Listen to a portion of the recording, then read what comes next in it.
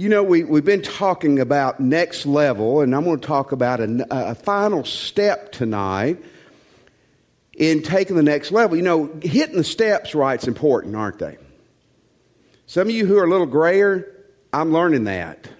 When you're 14 and you miss a step, it doesn't matter. When you're 55, it's life-threatening or muscle-stretching threatening. Not laughing about this at all, but did you see really what happened to Hillary Clinton in India? We have a picture. That's Hillary right there. She was going down some steps, and 2 times she did that. She either missed a step or whatever. She was on her I Hate Men tour in India. I didn't mean that politically at all, but I mean, she doesn't like my gender, I don't think. But anyway, it has nothing to do with anything. I'm just teasing. So, I'm just kidding. How you vote's between you and God. Anyway, I saw that, I was reminded, missing a step is crucial, isn't it? And we're talking about the next level in spiritual growth, and we've talked a lot about prayer. If you're going to grow as a Christian, it doesn't happen accidentally. You've got to be intentional. Develop your prayer life. Continue to grow. Develop your Bible reading. You got to continue to read your Bible and study your Bible. You got to be in church, man. Church is a part of God's plan. Churches are imperfect, just like every other organization, but it's part of God's plan. You got to learn to share your faith. Evangelism is part of God's plan to taking you to the next level. Serving, getting involved and serving, using your gifts, part of the next level. And tonight we're going to talk about something really is a next level. This is the last thing we're going to talk about in this series, and that's giving. That's giving. 2 Corinthians chapter 9, we have locked the doors. I know you get nervous when we start talking about giving. I can only see some of you shaking. Preachers have a joke. You remember as a little kid, here's the church, here's the steeple, open it up, here's the people. Y'all remember that? We always say, here's the church, here's the steeple. And when you ask them to open up the wallet, there goes the people. And there is truth to that. 2 Corinthians 9. If you want to grow in Christ and continue to, you can't be a stingy tightwad to God. Amen? That wasn't very strong, but it doesn't matter. That's the truth. That is the truth. Here's the first thing. How you give determines your blessing. Now, that's pretty interesting. This is a neat verse. I think it's a neat verse. Chapter 9, verse 6. The point is this: whoever sows sparingly will also reap sparingly. Whoever sows bountifully will reap bountifully. This is a law of nature. Listen, I don't know how many of you are farmers or want to be farmers, but if you plant 50 acres of corn, you are not going to gather 1,000 acres of crop. Correct? And the guy who plants 50 acres, everything being equal, and the guy who plants 1,000 acres, the guy who plants 1,000 acres gets a lot more corn, don't they? You're an atheist. That's a law of nature. And God's saying here, it's a law in spiritual giving. We're going to see more of this as we unpack it tonight. But the word sparingly, who sows sparingly means stingy. And God's saying here, listen, if you're stingy in how you give, and by the way, I'm talking to you as Christians. You're not a Christian. Hang with me till the end of the message. We're going to try to bring you back to a good spot. We're not trying to get your money. We're crazy after you, but I'm talking to you believers. How you give determines how you're blessed. He who's stingy with God, don't expect to see great things happen, okay? So if that's true, how many of you believe that's true? No, we probably don't want to practice it as much, but we believe it, right?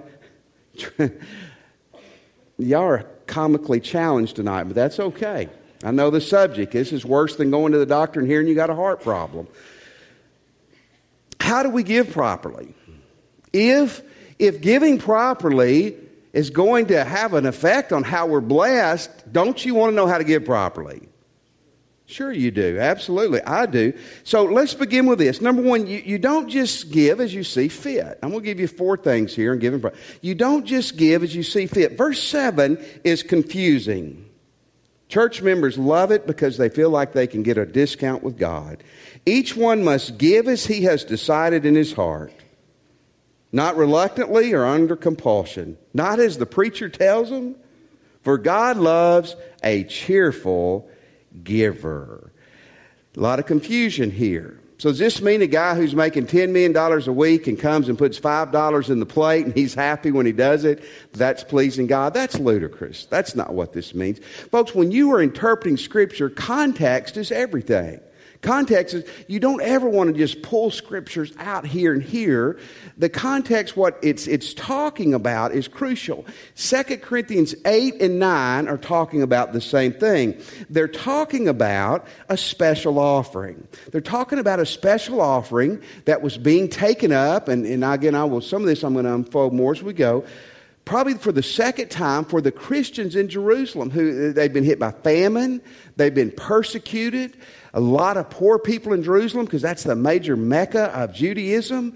And so the churches, God through Paul, was collecting in multiple churches a special offering. Kind of interesting. We're doing that this month as Baptists. The context goes to Acts chapter 11, verse 27 through 30. Acts 11, 27 through 30, it says, "Now in these days prophets came down from Jerusalem to Antioch, and one of them named Agabus stood up and foretold by the Spirit that there would be a great famine all over the world." This took place in the days of Claudius. This has taken place in 2 Corinthians 8 and 9.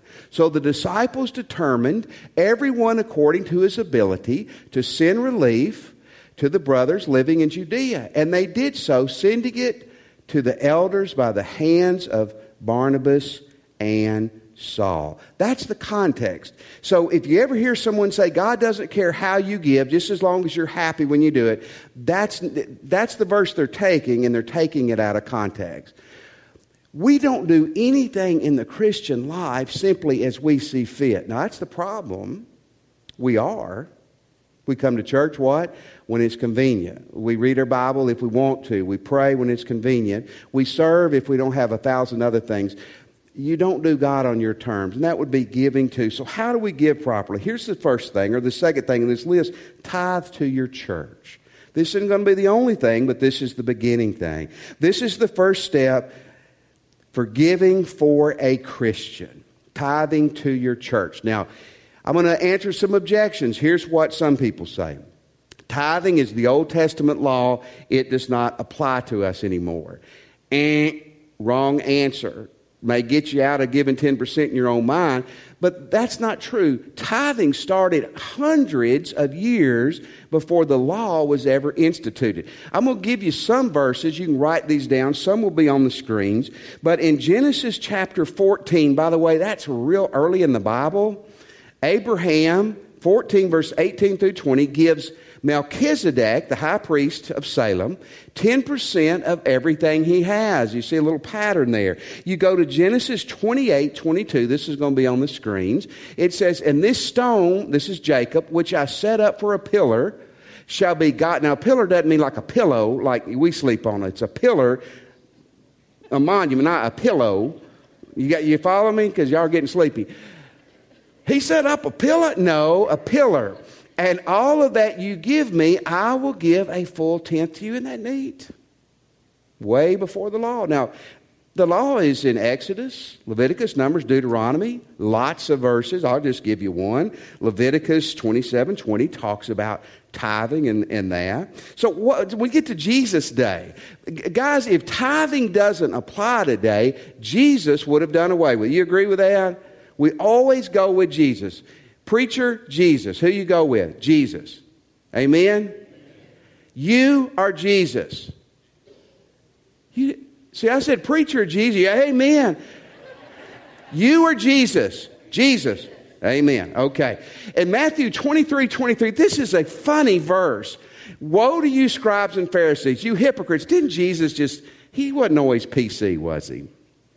"For you tithe your mint and dill and cumin, and you have neglected the weightier matters of the law, justice and mercy." Look what he says. "And faithfulness. These you ought to have done without neglecting the others." I'm paraphrasing what Jesus said. You guys are flat out jerks. Be nice to people. Be fair to people. Be kind to people. You are meticulous in your tithing. You don't have to anymore because I've done away with that. No, he doesn't say that. You should have done that while doing these other things. So tithing didn't go away in the New Testament. Absolutely not. Tithing, what is a tithe? Tithe simply means 10%. Means 10%. Where do we give our tithe? I think that's important. We give our tithe to our church, our local church. Here's a scripture you can write down, Malachi 3:10. Malachi 3:10 says, bring the whole tithe into the storehouse. The storehouse were chamber areas in the temple. In Jesus' day, in Paul's day, there would have been in the Old Testament no thought whatsoever. I'm not going to tithe to my local place of worship or to the temple. I'm going to send it to a TV ministry, which they didn't have or whatever. I mean, it was always going to start with your local place of worship. Folks, in the New Testament, the word church is found 115 times.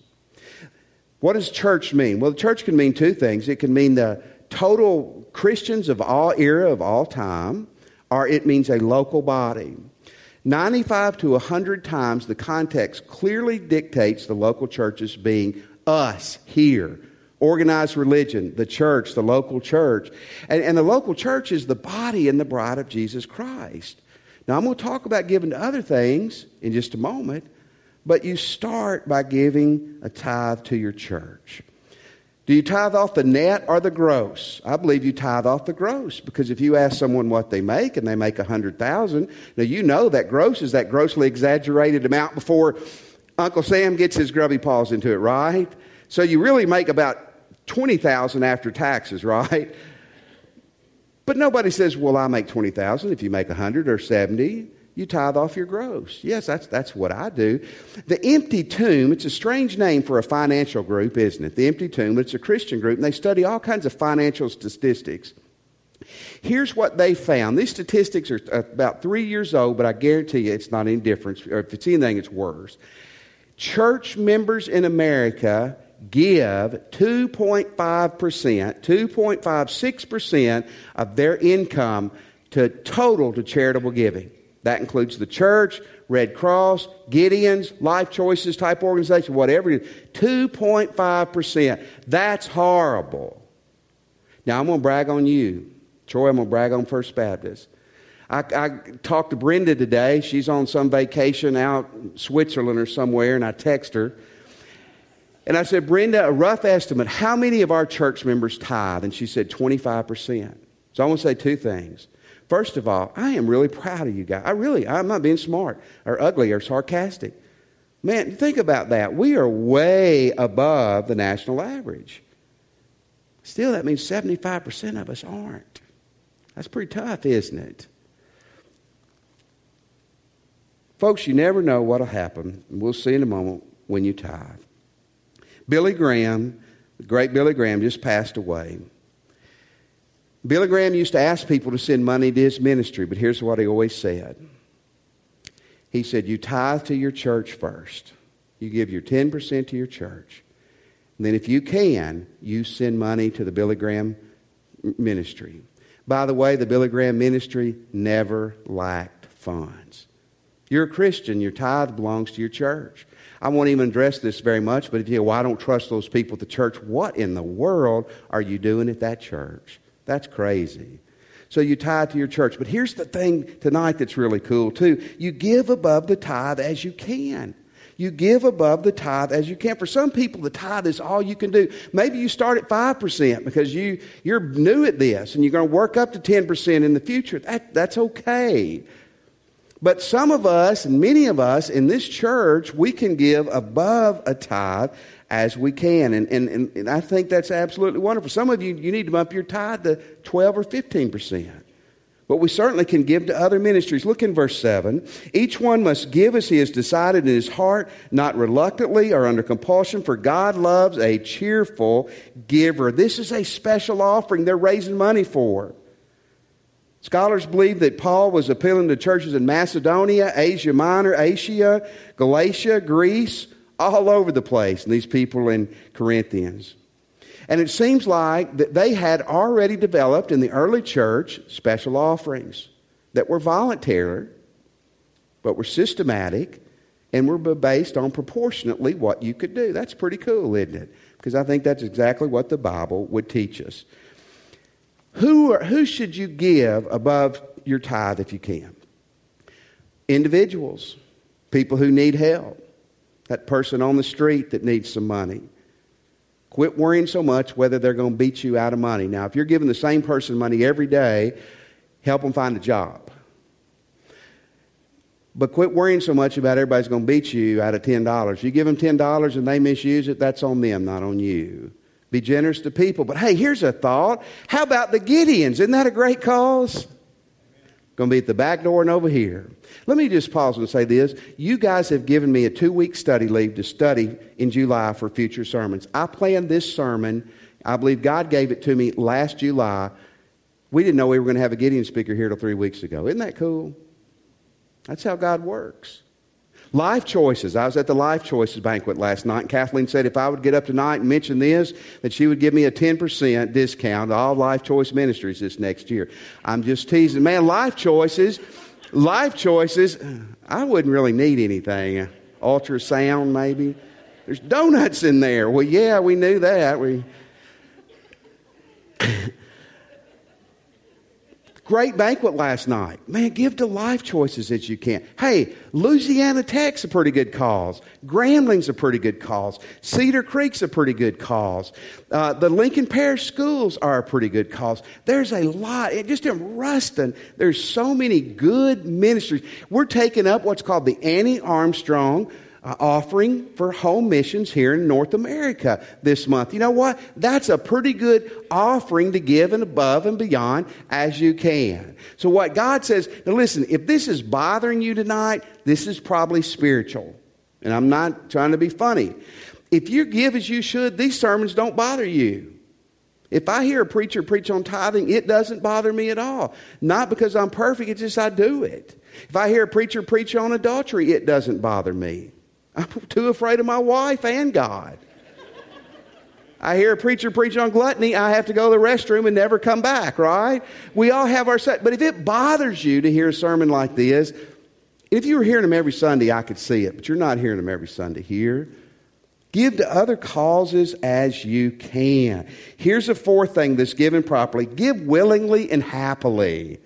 Verse 7, what a great verse. God loves a cheerful, not reluctant or under compulsion, a cheerful giver. I like what a guy named Lloyd Carey says, but God takes from grouches too. Because I can just see some of you, well, I'm not cheerful today, I don't need to give. Oh, that's not what he's saying. It's funny, we get our English word hilarious from the Greek word cheerful. New Testament was written in Greek.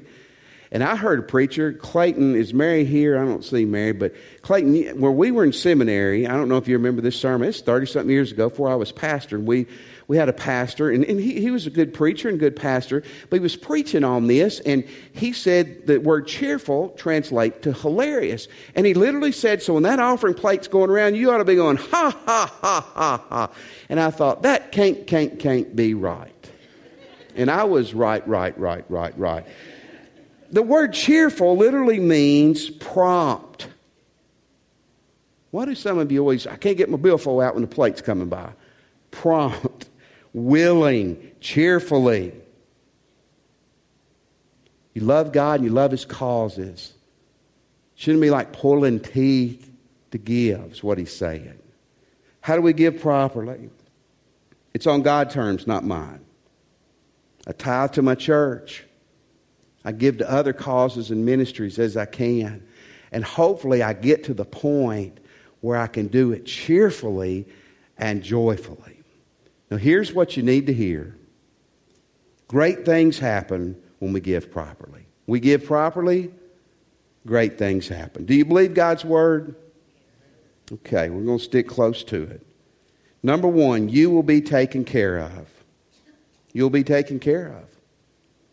See, here's the question that new Christians, young Christians, people who struggle financially. Listen, what's funny, you can be making $150,000 a year and struggle financially.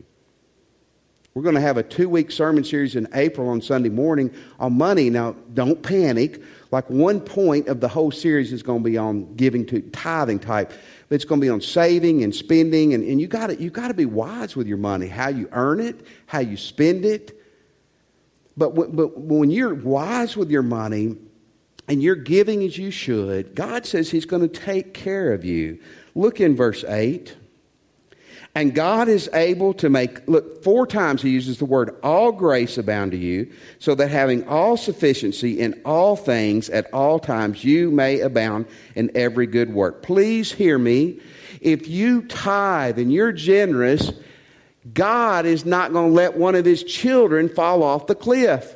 He will take care. Do you believe that? See, that's why good people sometimes don't tithe, is they don't trust God enough. God is going to take care of you. Don't raise your hand, but do you believe that, really? It's what it comes down to. Secondly, not only will he take care of you, God promises to bless us. Man, God promises to bless us. Again, verse 6, the point is this: you sow sparingly, you reap sparingly. Sow bountifully, you reap bountifully. That doesn't even need a lot of explanation. Look in verse 9. Verse 9, it says, as it is written, he has distributed freely, he has given to the poor, his righteousness endures forever. Hey, we give as we should. God's saying, I'm going to bless you. Verse 10 and 11, he who supplied seed to the sower and bread for food will supply and multiply your seed for sowing and increase the harvest of your righteousness. You will be enriched in every way to be generous in every way, which through us will produce thanksgiving to God. Listen, God blesses us so we can continue to be a blessing. But isn't this neat? In Malachi 3, God says, test me. Only place he ever says that. Test me. You give as you should. You tithe. You be generous. And I can outgive you. I will bless you. Is your God big or little? Big God can meet your needs and bless you. Listen, Cindy and I, as adults, both of us have been very poor.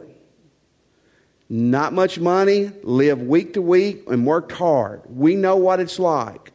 The whole time, and once we were married, and before we were married, I can't speak for her, I can speak for me, but I've tithed, and I've given above the tithe, and I've given to special causes, and I can guarantee you, not only will God take care of you, God will bless you.